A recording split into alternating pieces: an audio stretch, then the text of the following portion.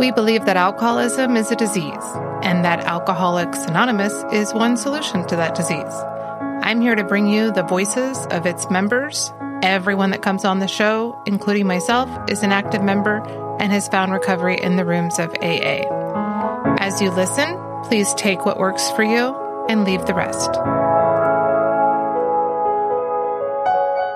My name is Robert P., and I am a recovered alcoholic. And it is good to be a part of this outreach. And as the preamble says, and I love Alcoholics Anonymous. I've been a member since February 9th of 1986. However, I was sober 71 days, and I relapsed on April 19th of 1986. But I came back to the program very fortunate and very blessed. April 25th of 1986, and that gives me, as of recording today, that gives me 13,598 days where I decided to not burn the house down, not self-destruct. And I owe all of that to the rooms of Alcoholics Anonymous, to good sponsorship, incredible mentorship.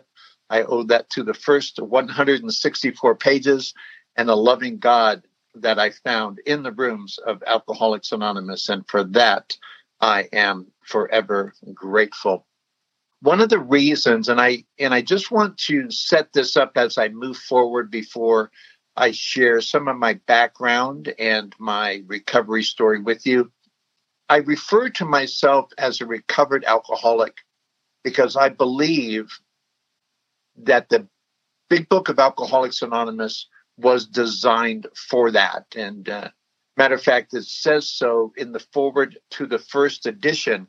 It talks about being 100 men and women who have recovered from a seemingly hopeless state of mind and body, and to show us, you and me, how we can recover. And it's italicized, is precisely why they wrote the book. Matter of fact, in the sentence after that, it says, we hope that this is so convincing that no further authentication would be necessary. It even goes on in the foreword to the second edition to say there's 150,000 recovered. In the preamble of Alcoholics Anonymous, it says we want to solve our common problem and to help others recover from alcoholism. Throughout the Big Book of Alcoholics Anonymous, it talks about we recover from a seemingly hopeless state of mind and body. And I hope you are there. If you're not there, if you're new or relatively new to the program, I hope and pray that you become involved in the Big Book of Alcoholics Anonymous, because for people like me, and maybe even like you, the only hope we have, the only salvation, the only recovery we have is found in the first 164 pages. In More About Alcoholism, it says that we thought we could find an easier, softer way, but we could not. Actually, it says it in how it works. It says, with all the earnestness at our command, we beg of you to be fearless and thorough from the very start. And we don't beg you, I don't beg you, others don't beg you for our benefit, because our obligation is to carry the message. Our obligation is not for you to receive the message. It says if newcomers could see no joy in our existence, they wouldn't want it. So it's something that we have to want. I had to want this. Buddy and Eddie and Will and Jack and the rest of the individuals who are responsible for carrying the message to me back in 1986, that's all their responsibility was. And I hope and pray that if you are alcoholic, like countless men and women are, you find your recovery in the rooms of Alcoholics Anonymous. And for that, I extend this opportunity in these words. You know, I'm so grateful to be here and be a part of this movement of Alcoholics Anonymous. And after 37 years of personal recovery, I still call my sponsor. I was in a meeting earlier today, I'm very much involved in the big book, hospitals, institutions. And again, this is for you who are new or relatively new. I still do the same things today as a recovered person that I did when I first came in, that I was instructed when I first came in. I believe that to maintain a position of being recovered, one must stay in recovery. So I still do the steps. I still work with others. I still, once again, do all the things necessary to keep what I have been given. And that's a long cry from where I came from. Like many people, I was born into an alcoholic family, and not everyone has been. There's many out there who've developed alcoholism or it was revealed in them, and they were in a loving, normal, affluent, non-codependent household, and yet somehow, some way, alcoholism found you. But I was brought up in a home where alcoholism was prominent. My dad was an alcoholic. My mom was like a poster child for codependency. And I was the middle of 7 children, and we were poor. That didn't mean that I was destined to become alcoholic, but that sure as heck set the groundwork and the stages for me to look for relief, and that's where I think so many of us find our common ground. It really doesn't matter whether we drank beer or scotch or whiskey or vodka. Read more about alcoholism. It talks about the different things we did as our alcoholism developed.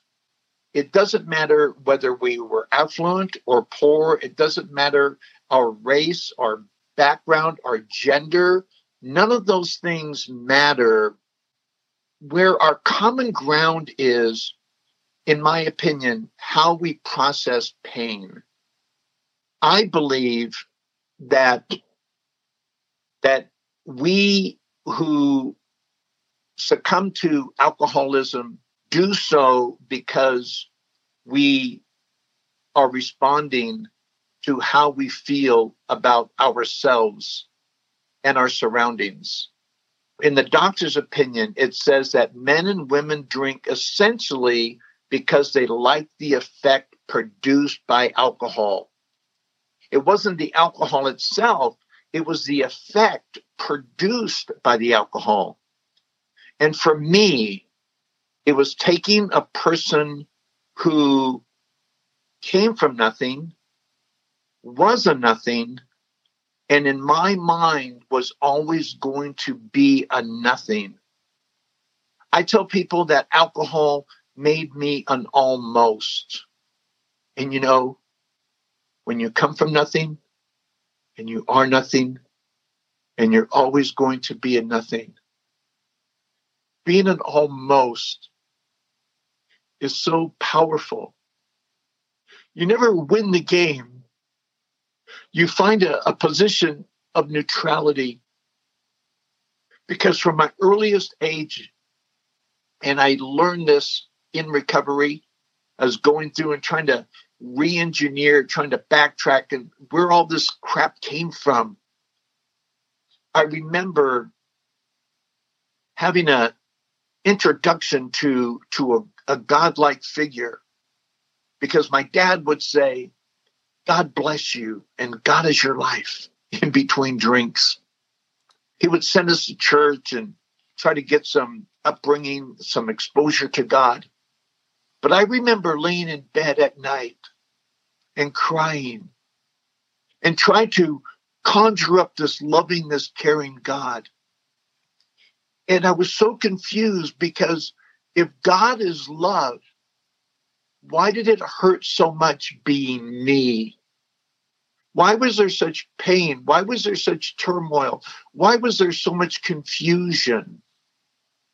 And I suffered as a child, not because my dad was physical, although I was afraid of my dad, but because I was lost. And, you try different things. You try to become this people pleaser. You try to become this very chameleon type person where you're funny, you're sad, you're all these different things. Everything is outside. Everything that I was inside was to make the outside a little bit more comfortable. But we can only do that for so long. And I really think it's been my experience anyway that most individuals who begin their addiction journey do so somewhere between 14 and 16 years old. And I find this very consistent in the rooms. And that's, of course, an average. Some younger and some a little bit older. Some don't come into their alcoholism until they're in their 20s and maybe even 30s. But I think for the most part, it's 14 to 16 years old because there's a sense of accountability, I think, that comes as a result of puberty. And here we now have a responsibility to give back as we were given to. And I had a sponsor, Max B, who talked to me about a love disorder. And it was, to this day, it's an outstanding concept. We are given things that we never learn how to receive, and then we're expected to give back as if we process these things.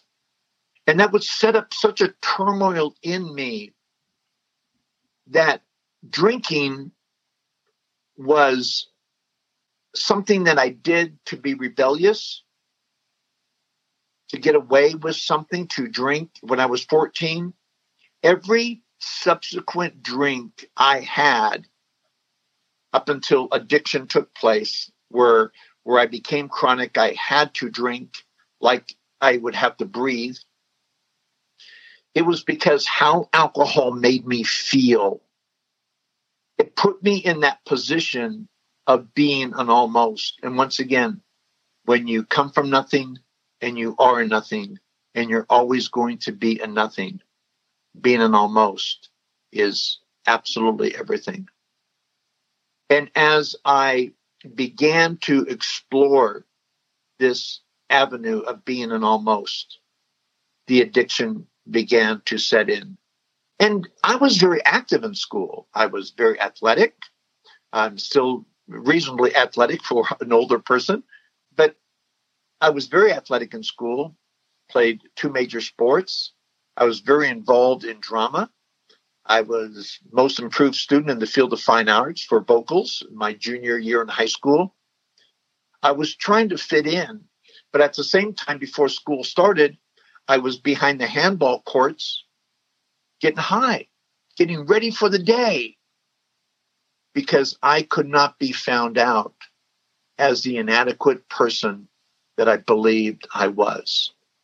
I was still a nothing, but if I drank just enough and smoked just enough dope, whatever that day brought me, I could find a balance that I could sort of fool you into thinking I was somebody, while all along believing I was a no one. And this went on and on and on. One of the turning points in my addiction was the day that my father announced that we were moving from Southern California up to Oregon. And here my life was already upside down. And this was between my junior and my senior year in high school. And I developed all these relationships. And obviously I'd gone to junior high and high school up to my junior year with these individuals. And now my alcoholic dad was making the announcement that he was moving our family 1,200 miles to a place I'd never been, that I didn't want to go to. And it was the first time I became outwardly angry. And that's not a good combination for a person with a drinking problem who thinks they're nothing. Anger is not a good attribute to add into that mix, as if I needed another reason to drink. I was already drinking because I was a nothing and I thought I could be an almost if I drank enough. Now you add anger to that equation, outward anger. So we moved in August of 1971, and I enrolled in Corvallis High School, and I did not want to be there. I didn't make the basketball team.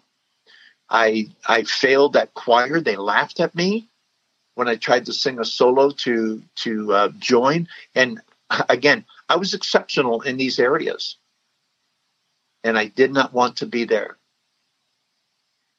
And it was the first time I had the attitude where I'll show you, I'll kill me. Maybe you've heard that in the rooms before. So I go to school, and on January 3rd of 1972, I turned 18 years old. And with my driver's license, I walked into the registrar's office, and I said, I'm dropping out of high school. And they looked at me and said, you can't do that. And I showed them my license, and I said, I can do anything I want. I'm 18 years old. And the anger became part of who I was. And you don't want to appear that angry, so you drink more to calm that anger and that depression and that fear and that resentment. And I thought, you know what I'll do? I think because we justify, right? We rationalize, we minimize, and we deny our condition because we're never going to admit to it. To admit to something is to take responsibility. And I wasn't responsible for anything, especially change. So I thought, what will I do? I think I'll go into the Air Force. That's the honorable thing to do. So I enrolled into the Air Force. I dropped out of high school so I could drink full time, although I didn't know it at the time. And let me do this. Let me enroll in the Air Force. So they send me down to Lackland Air Force Base for basic training in Lackland, Texas. And I didn't even get out of basic training. I was a wreck. I was 18 years old. I was lost, and the addiction to alcohol was beginning to set in. Fortunately, I had a psychiatrist who was kind and compassionate, and they allowed me to get out of the Air Force with a general discharge with the caption, inability to adjust to military life. You didn't have to put military in there. You could have just said inability to adjust to life. And it's said in the rooms and it's so crystallized. We never wanted to die. We just didn't know how to live. And boy, that said it on those discharge papers. Inability to adjust to military life. I couldn't adjust to any life. And I drank and more and more and more. So they sent me home. This was in the summer, still 1972. In June, they sent me home with that discharge paper and an open-ended prescription to Valium. That's what every alcoholic needs, right? An open-ended prescription to Valium. And the train ride started to go faster and faster and faster. And it was my first real introduction to hard drugs. I had done a little bit here and there, but never any really hardcore drugs like Valium can be. And, you know, I needed that because you could only drink so much and then you would pass out or get in trouble. And I didn't like to do either. And so I began to learn combinations of substances, something that would add to my alcohol consumption that would sort of enhance it, make it larger than it really was so I could enjoy being drunk and the enjoyment and the separation that that brought me. So high school didn't work.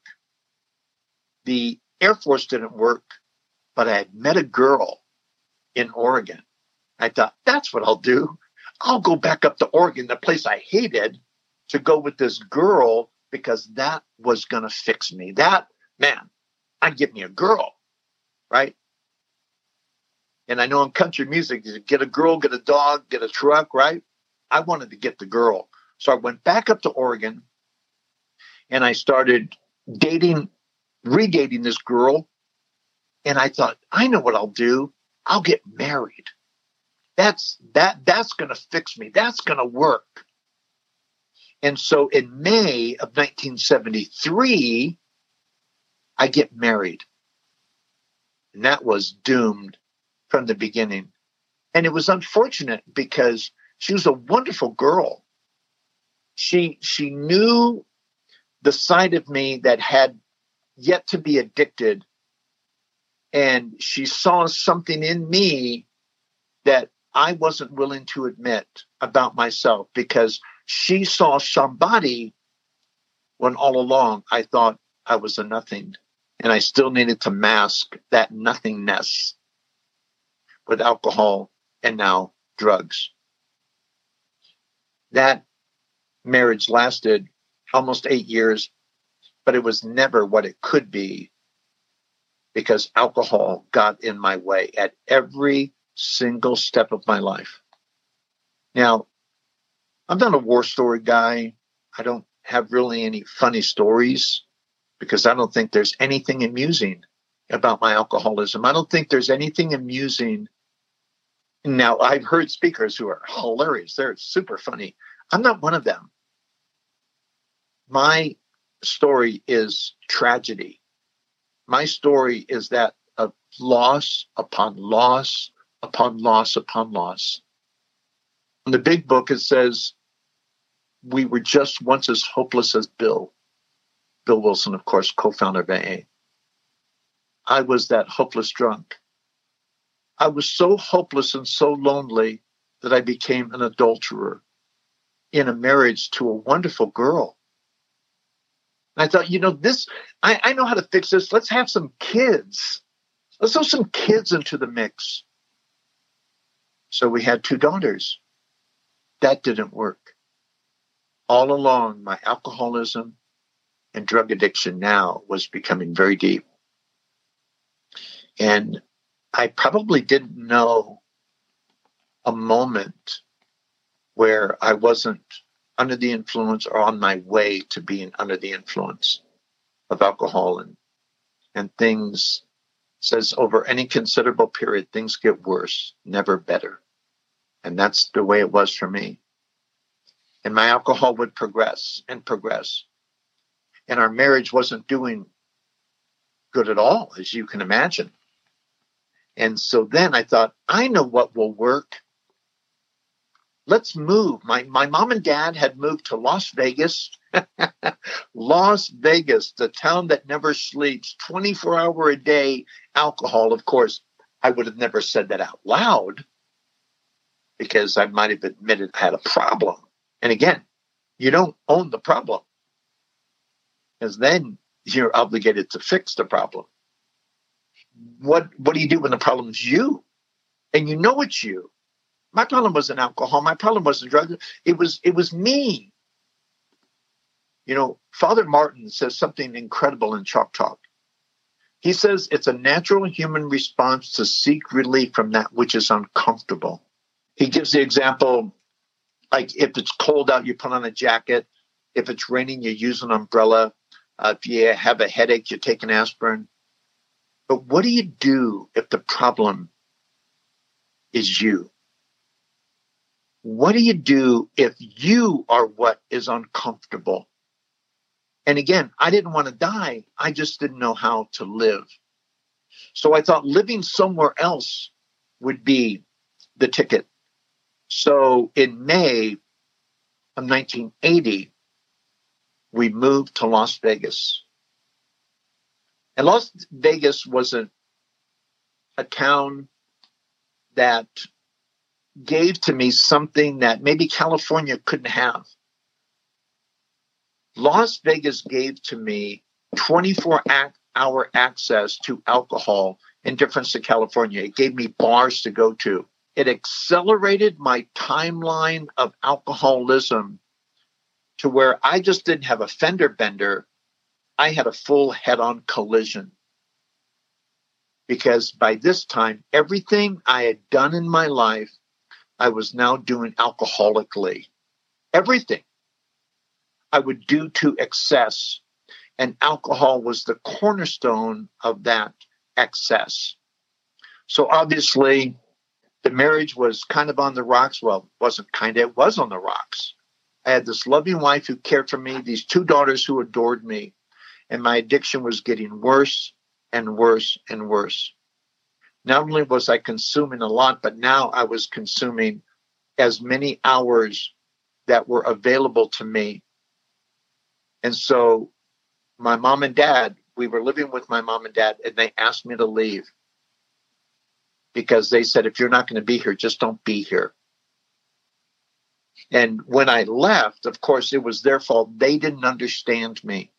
I became a victim of my own victimization. It was others that was harming me. Everyone was wrong except me.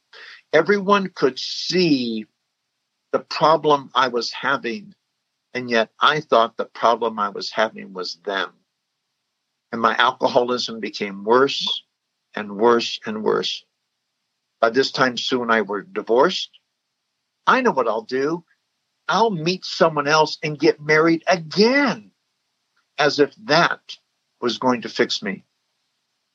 I started losing job after job after job. My alcoholism became worse and worse and worse. I had a gambling problem by this time. Living in Las Vegas, you drink long enough and hard enough, you develop other issues as well. So not only was I alcoholic, but I developed the drug dependency. Strip clubs are a dime a dozen in Las Vegas. So now I'm engaging in pornography, going to strip joints. I'm bulimic by this time. I'm throwing up 3 times a day. And I'm a compulsive gambler. So at the end of my second marriage, I went to Gamblers Anonymous. This was in December of 1985. I went to Gamblers Anonymous. I thought, because one of the rules of alcoholics is protect the supply. So you could touch everything else in my life, but don't touch King Alcohol, because I need that to survive. All the other things that I was doing and engaged in behavior and substances were as a result of my alcoholism. So I went to Gamblers Anonymous. And I thought, well, if I could just stop gambling, stop going in these casinos, stop going in the bars with the tabletop quarter video poker machines and all the other things, and Davy's Locker and all the other bars I went to, maybe I could get my life under control. So I go to Gamblers Anonymous, and I became a closet drinker. I would stay out of the casinos, but I would find myself drinking more at home. And the alcoholism grew and grew and grew and grew. Finally, I had lost another job. I was a room service waiter at the Las Vegas Hilton. And I got my check for $1,000. They fired me. And I went and drank that $1,000 and gambled at a place called Baby's Locker over on Desert DI, Desert Inn Boulevard, right off of Maryland Parkway in Las Vegas. And I went over to crash at my mom and dad's because I had lost my car by this time. I sold my car for $100. Yeah, that was rather intelligent. And I walked over to my mom and dad's, and I crashed there. And that was February 8th of 1986. And the next morning I would wake up on February 9th. And I looked in the mirror. My mom and dad were both gone to work. I don't even know if they knew I was there. I looked in the mirror, and you hear voices, and the voices of people who would look at you and say, "What are you doing? How come you?" Those voices where of the displeasure, the bewilderment, the confusion, the frustration, the questioning that people would do. And I remember I would call them, they would sing like the Tabernacle Choir, and they would all be looking at me, and in almost unison, they would say, "Bobby, Bobby, Bobby, what are you doing?" And I remember this particular morning on February 9th of 1986, I looked in the mirror and there was nobody there. There was no voices. There was no images. There was just me and my reflection. And for the first time in my life, I saw me as dead. Do you ever see yourself dead while you're still alive? And I was so afraid that I was going to die that I looked in the yellow pages under alcoholism. And for the first time in my life, I admitted I had a problem. I had another problem. I had no money. I had no insurance. I had no job. So I started calling all the treatment centers under alcoholism. After 5 or 6 calls of hearing no, no, no, no, I called and spoke to a person at the Nevada Treatment Center over on Martin Luther King Boulevard in Las Vegas. And I told him, I'm in trouble. I need your help. I don't know what to do. I have nowhere to turn. I have nowhere to go. And I think I'm going to die. And they said, well, if you can get here in 1 hour with $50, we'll talk to you. I can do that. I can do that. Mind you, I didn't have a car. I didn't have any money. So I called my dad. My dad was 7 years sober at this time. And I called my dad and I said, hey, Dad, I need your help. They told me if I could get there in an hour with $50, they would talk to me, Dad. I need to go into treatment. I need help, Dad. And my dad got over there so quick.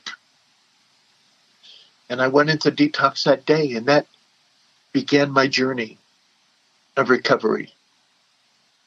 And we would go to Alcoholics Anonymous, and we would have these meetings. And the town that I used to drink round the clock, now I use to go to meetings around the clock. But you know,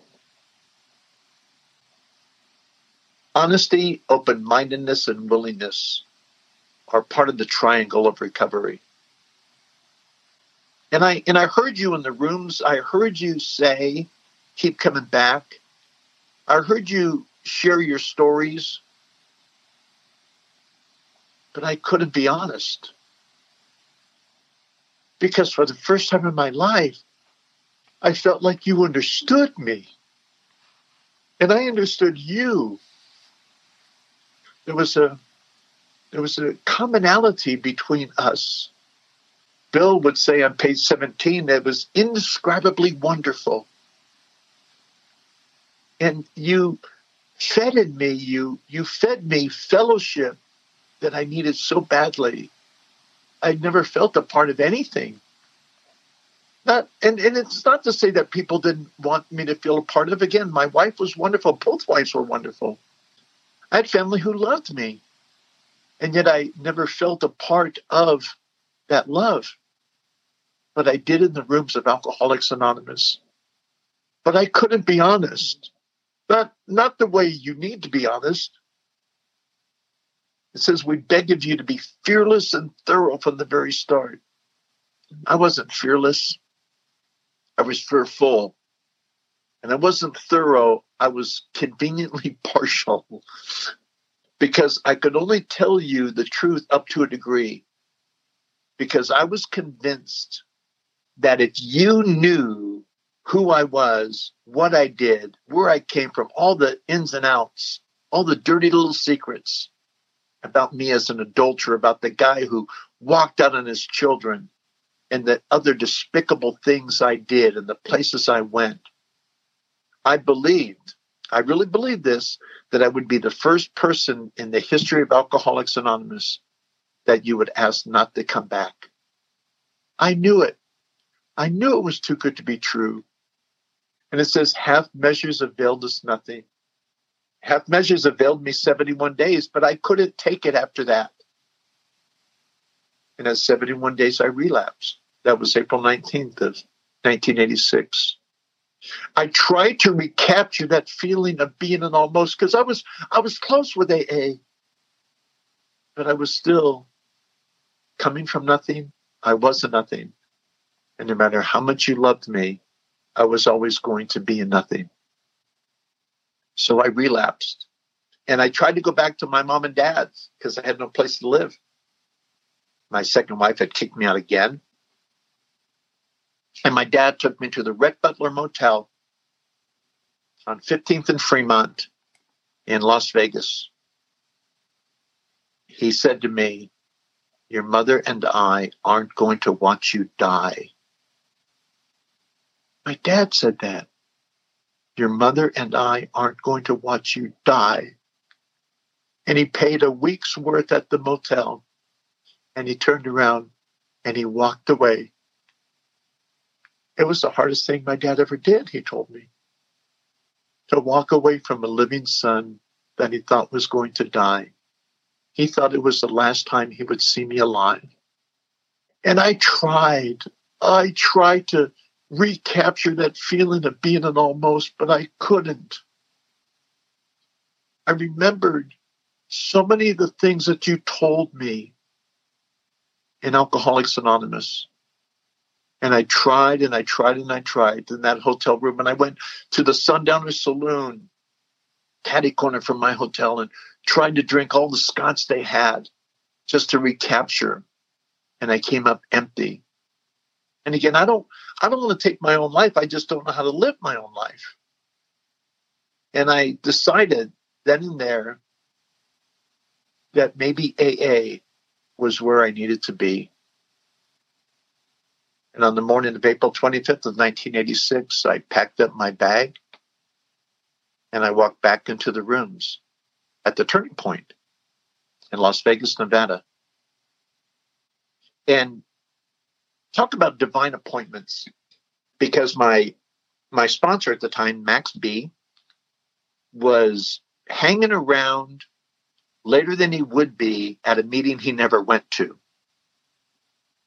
And I didn't expect to see him. I got in as quickly as I could, went in the back door of this, in the front of this Alano Club, of course, was the club and the coffee bar and the pinball machines and the pool and everything like that, where all the people would hung out. And I went in the back door to the meeting room because I just wanted to sit. And Max was there. And he didn't ask me where I was because he knew. He didn't ask me what I was doing because he knew that also.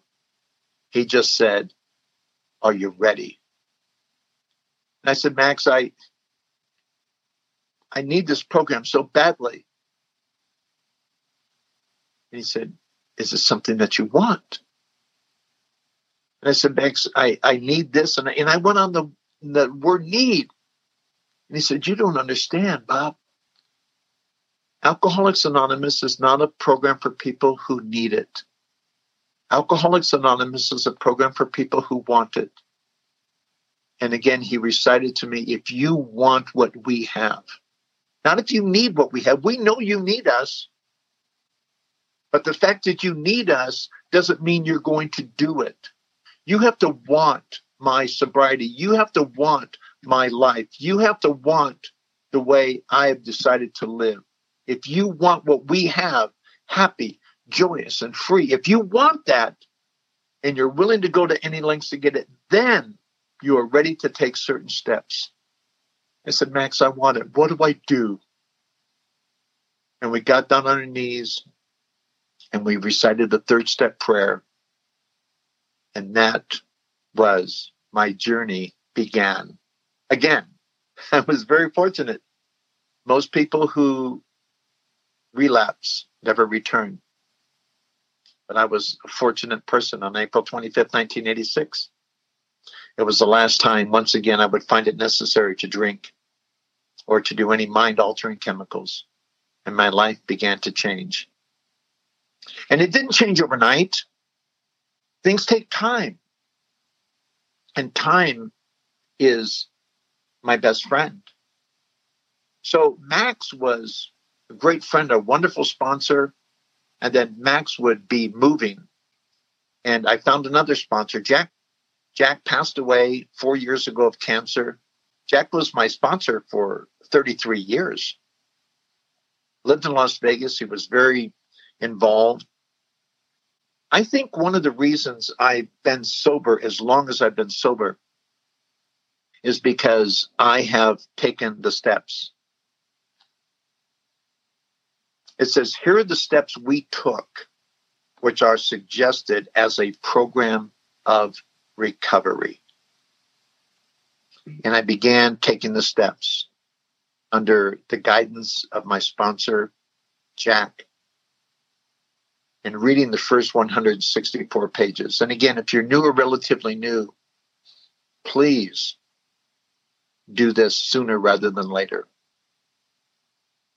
Because for me, and I'm not saying that there aren't other paths that other people take. They do that, and God bless them. I think it's wonderful. It's kind of like a higher power. I don't care who your higher power is. I just care what your higher power does. Whether you call him God or Yahweh or oak tree, it doesn't matter. Whether your God is a sunset or the tide or the fellowship, it doesn't matter. It can't be a doorknob or a coffee shop, but that's another conversation. Or a coffee cup, rather. But the 12 steps are the key that unlock the door. Because the 12 steps of Alcoholics Anonymous, the 12 steps of recovery, are what guide me to this new way of living. It says, again, that demands rigorous honesty. In the doctor's opinion, it says men and women drink essentially, like I said, because they like the effect produced by alcohol. But it says the very same person who seemed doomed, who had so many problems he resolved of ever solving them, now finds himself easily able to control his desire for alcohol. The only requirement necessary is to follow a few simple rules. I wanted to know what the rules were because I knew that if I went back out, I would never come back. If I did not view my alcoholism, my active alcoholism, as death, then I was doomed to die. It says in the big book that we have to concede to our innermost self that we were alcoholic. This is the first step in recovery. I had to admit I was powerless over alcohol, that my life had become unmanageable. The first step, I must admit that. I must say that I'm powerless. If I don't do that, there is no conceivable, logical, ethical, moral, emotional, spiritual reason why I would do the rest of the steps. Only out of desperation, understanding how unmanageable my life is. I heard a guy say one time, not every time I drank did I get in trouble, but every time I got in trouble, I was drunk. That was me. That was me. Relationships, DUI, you name it. Every time life was upside down is because I was drinking. And when we look at the steps, when I look at the steps as a member of Alcoholics Anonymous, I must do them to the best of my ability. I am what is called the big book thumper, and I make no apologies. And I am adamant that the first 164 pages work as they're designed to work.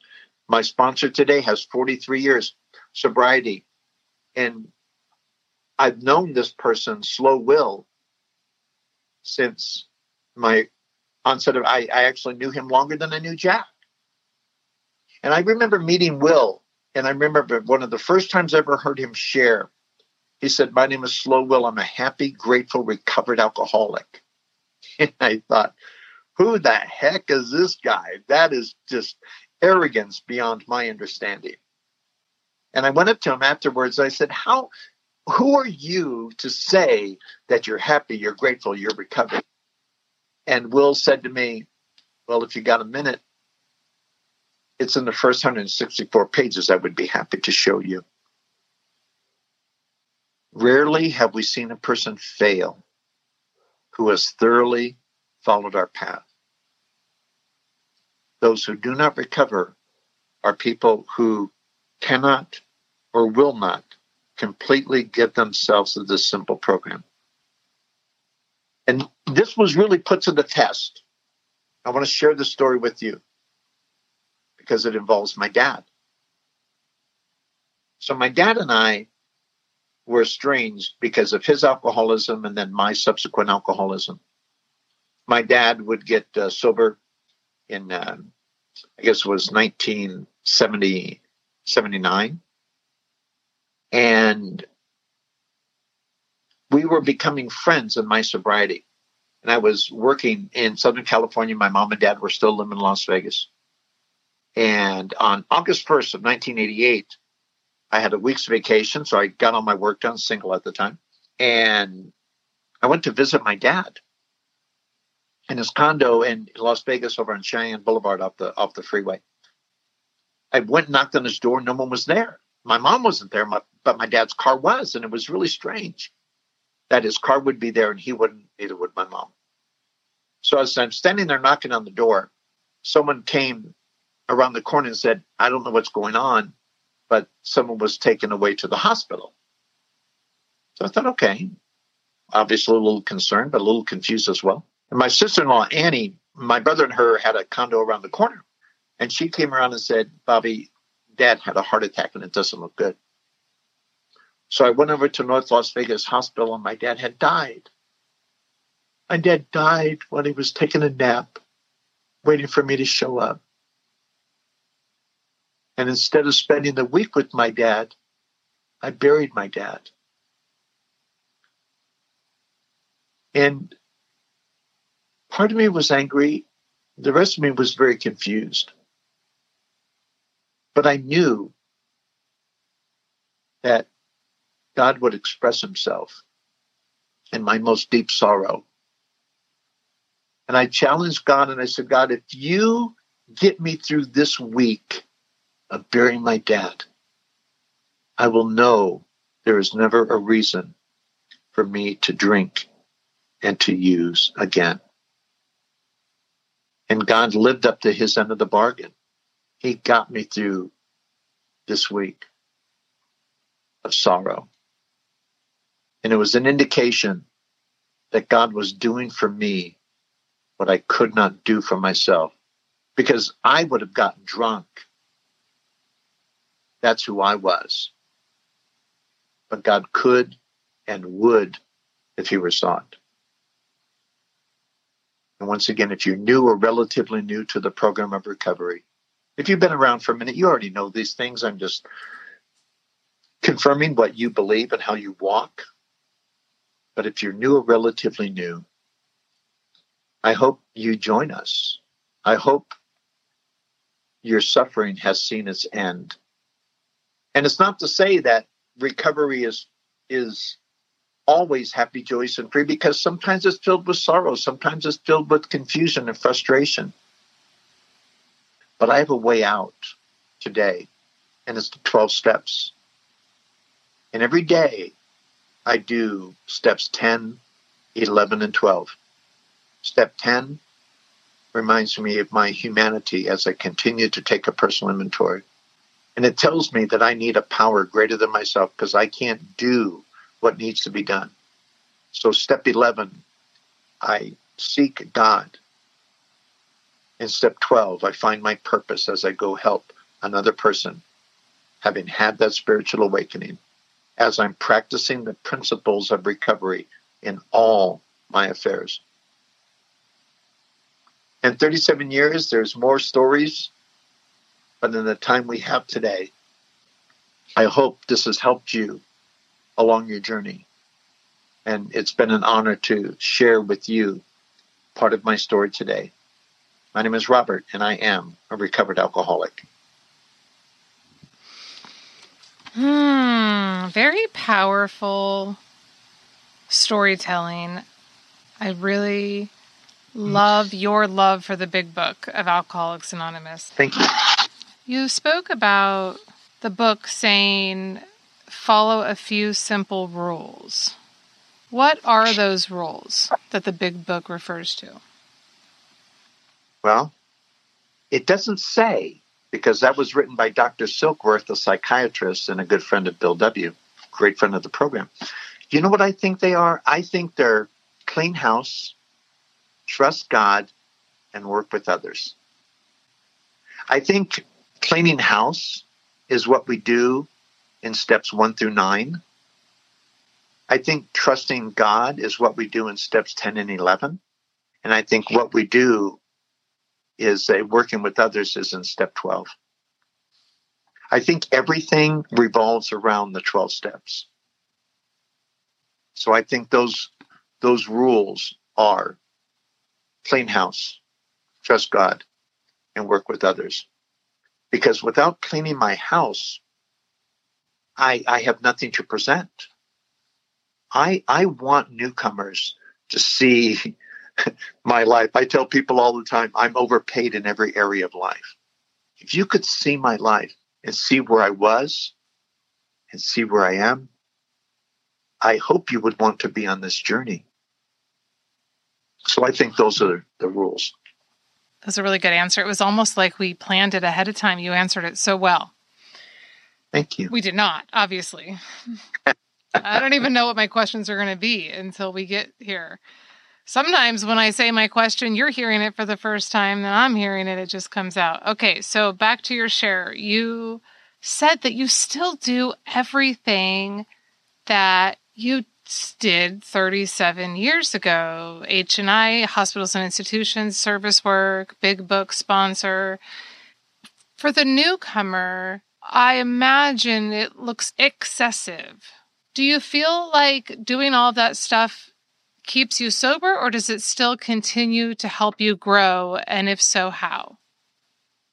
I think it does both. That's a great question, by the way. I think it does both.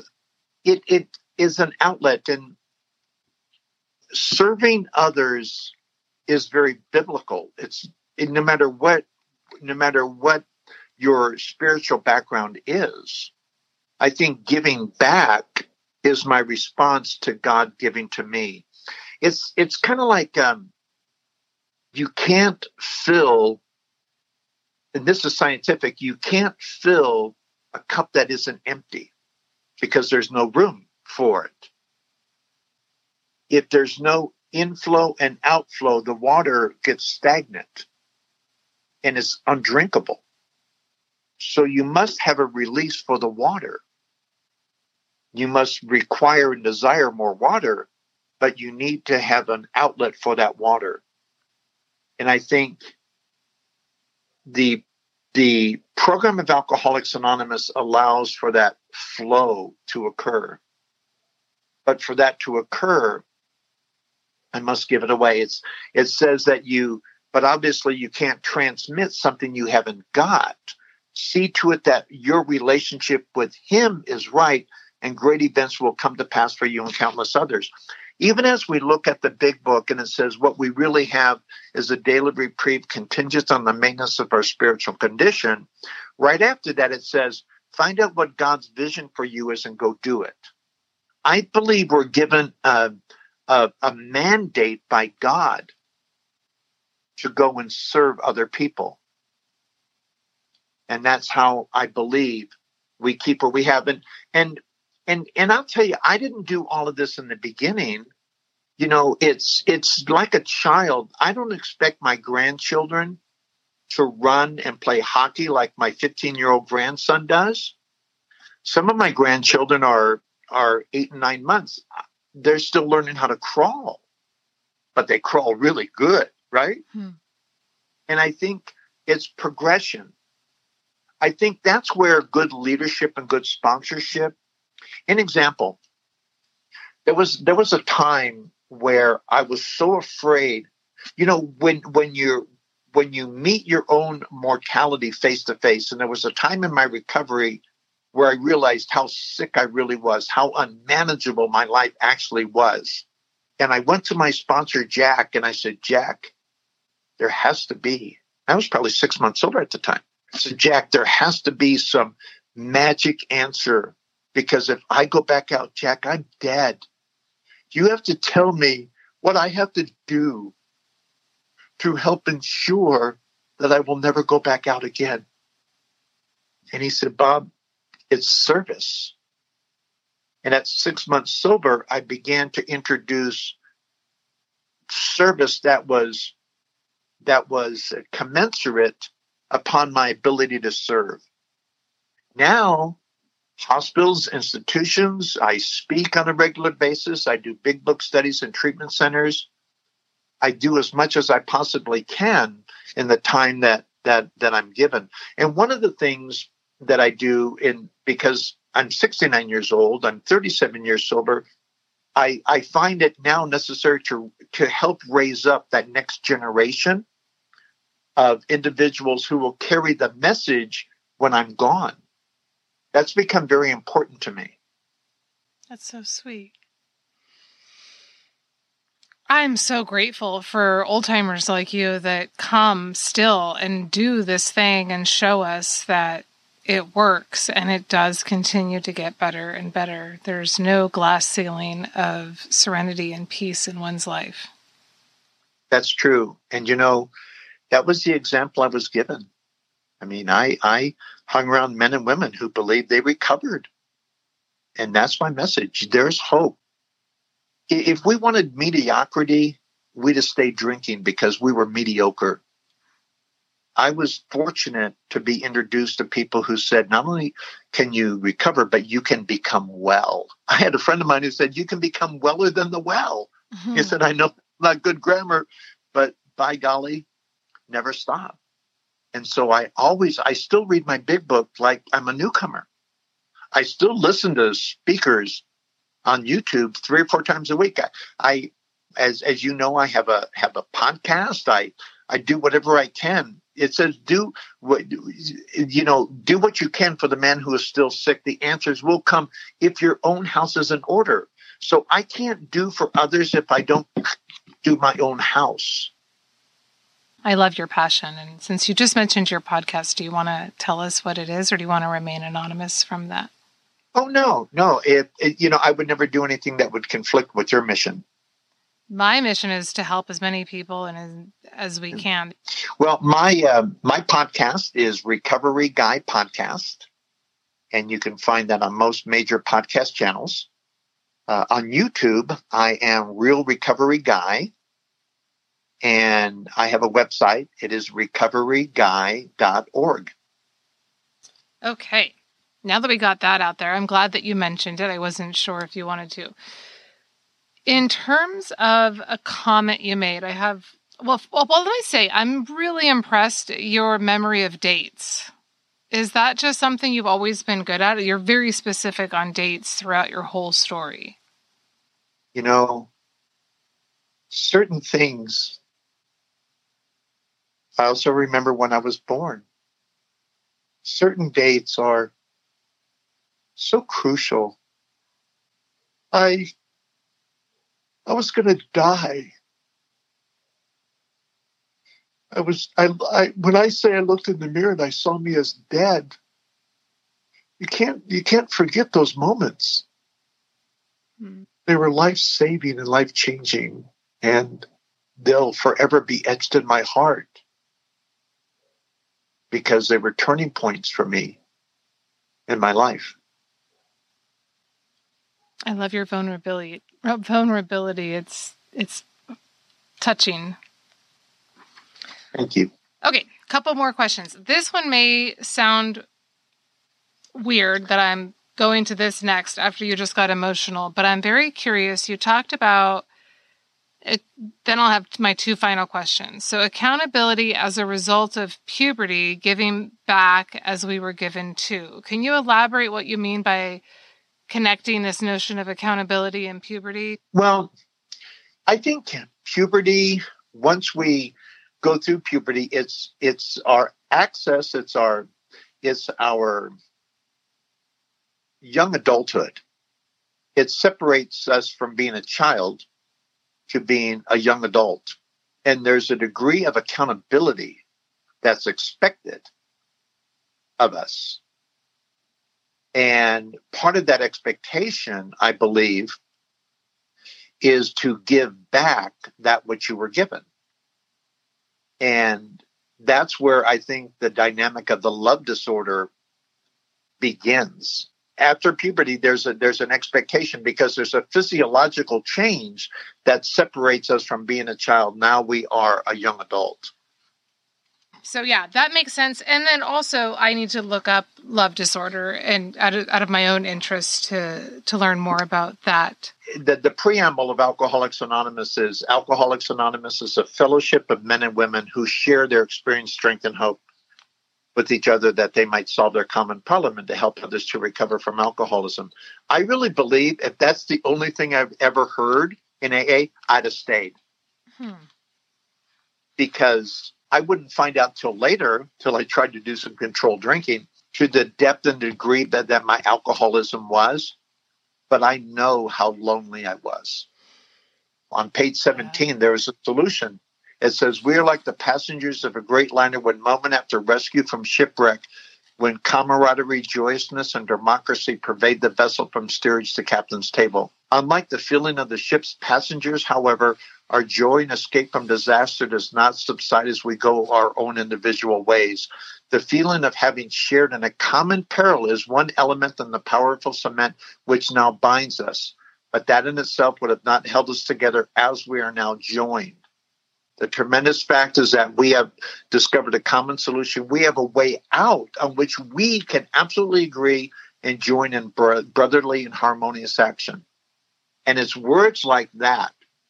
It's the unity. It's we were dying apart, but we learned to live together. And it's why the first tradition exists. Our common welfare should come first. Personal recovery depends upon AA unity. Everything goes from me to we. What you couldn't do, what I couldn't do, we can. We were dying apart, but learned to live together. Yeah. It's a miracle. It is a miracle. Is there anything that you left out or that you're thinking of now that you'd like to share? There's a great story of my first introduction to One Day at a Time, and I actually wrote this down to tell this, so thank you for bringing that up. As a person who has relapsed, I understand the pain and discomfort and embarrassment of coming back to the rooms. And I'm trudging along, and my friend Scott, Melissa, his girlfriend, and I, along with this guy named Texas Mike. Texas Mike probably had 18 years at the time. And I was 71 days sober, and we were at a Denny's in Las Vegas. As we were sitting there, I was telling them about my relapse and about my journey back and working and struggling and hoping I would make it. And Mike looked at me with this seer, he already knew the answer, and I don't know how he knew, but he knew. When God just speaks to people, God speaks to people, and he tells them things that they wouldn't know otherwise.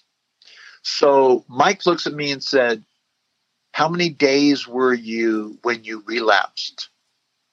And I said, 71. And he said, how many days are you sober today? And I said, 72. And he said, see, I knew you could do it. Isn't that beautiful? It is beautiful, and I imagine you have hundreds and hundreds of beautiful stories like that throughout the last 37 years. I do. I cannot tell you how fortunate I am. Every day I wake up and I realize what I've been given. And I wouldn't trade this for anything. I don't stay sober because I'm afraid of alcohol. I stay sober because I never want to stop living this life. It's remarkable. It's amazing. It's more than I ever expected. When I used to lay in bed at night and wonder why it hurt being me, I lay in bed at night and wonder, why does it feel so good? There are no words that could ever express the depth of my gratitude for what I've been given. I know how fortunate I am. I remember I used to preach. I was an evangelist for a number of years in Los Angeles. I would go to Skid Row missions as part of my recovery. And I remember at the Emmanuel Baptist Rescue Mission on 5th and Crocker in LA. And I was standing at the pulpit and I looked out and I saw all these people, as I do in AA meetings, but especially this room. Everyone was a Skid Row wino. And here I was, a sober person. But there was no difference between them and me. And I couldn't understand it. Why am I there and not where they're at? I don't understand God's mercy any more than I understand His grace. All I know is I'm part of it, and I wouldn't change it for anything. Well, I typically say this to newcomers, keep doing what you're doing. But I'm going to say it to you, keep doing what you're doing, because we need you old-timers to show us how it's done. Yeah. Thank you.